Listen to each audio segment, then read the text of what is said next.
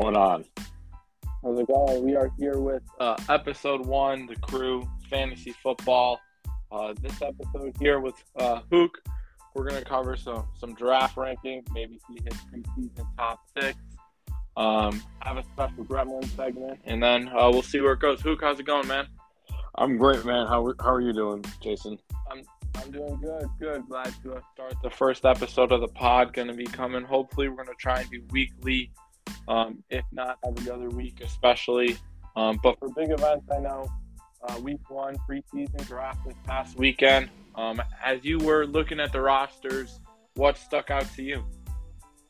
Yeah, I just want to say past weekend's draft was a success. It was great to see everyone grind on their picks. Some people got screwed over. A couple of guys picked before they wanted them.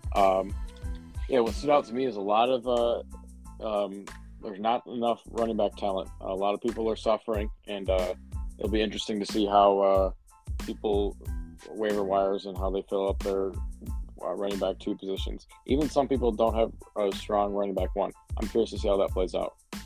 Yeah, no, same. And I mean, let's start with the running backs there. As you were looking through the team, who do you think has the best running back room? Best running back room. So right off the bat, I'm looking at Mike Hawk, Jack Churchill, Dalvin Cook, and Aaron Jones. If those 2 can stay healthy, that'll be a dangerous duo. Following that, obviously, for the brand, McIntyre, a.k.a. Cookie's lover, or Ming's lover, Jonathan Taylor, Javonte Williams. If Javonte Williams can be the number 1 option in Denver, they'll look really good for Cookie. And plus, Jonathan Taylor. He's running behind that big old line. Can't go wrong. Then we have I like these 2.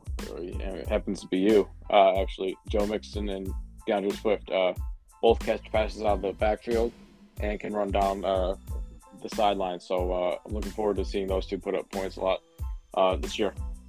Yeah, definitely. That was actually my strategy going through a few mock drafts. I knew the running back talent was pretty weak.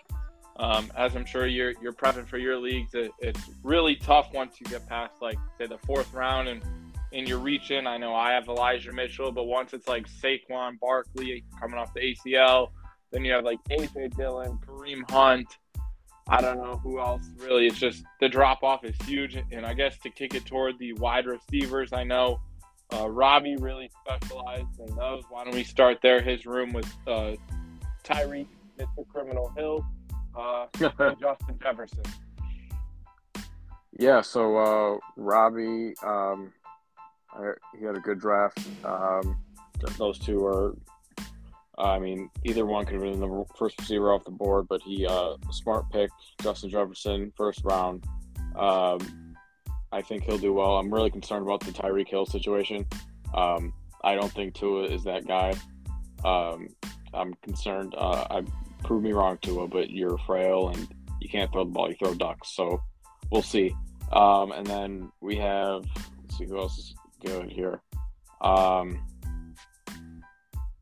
Again, back to you, Mike Evans. If Tom Brady does well this year, if he has the O-line to protect him. T. Higgins isn't that bad either, but he's questionable. What I really like is here he'll be playing week 1, so he'll be okay.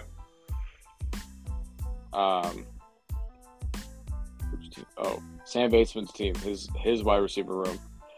Stephon Diggs, Deebo Samuel, and Hunter Renfrow. Those 3, I think will be really good. Hunter Renfrow, just got a shout out on the Pivot podcast from Derwin James, top route runner in the league. So look out for him to catch some balls this year, get a lot of points. It's half PPR, correct? Yeah, so that should be interesting. And then you have Diggs and Deebo Samuel. I think Deebo Samuel should be reclassified as a wide receiver / running back, so he could be placed in both, but that's just me. What are your thoughts on the wide receiver room? Yeah, I guess I'll start with mine. My strategy there, I wanted to grab some heavy pass catchers. I know Mike Evans, pretty touchdown dependent, but still really good, and T. Higgins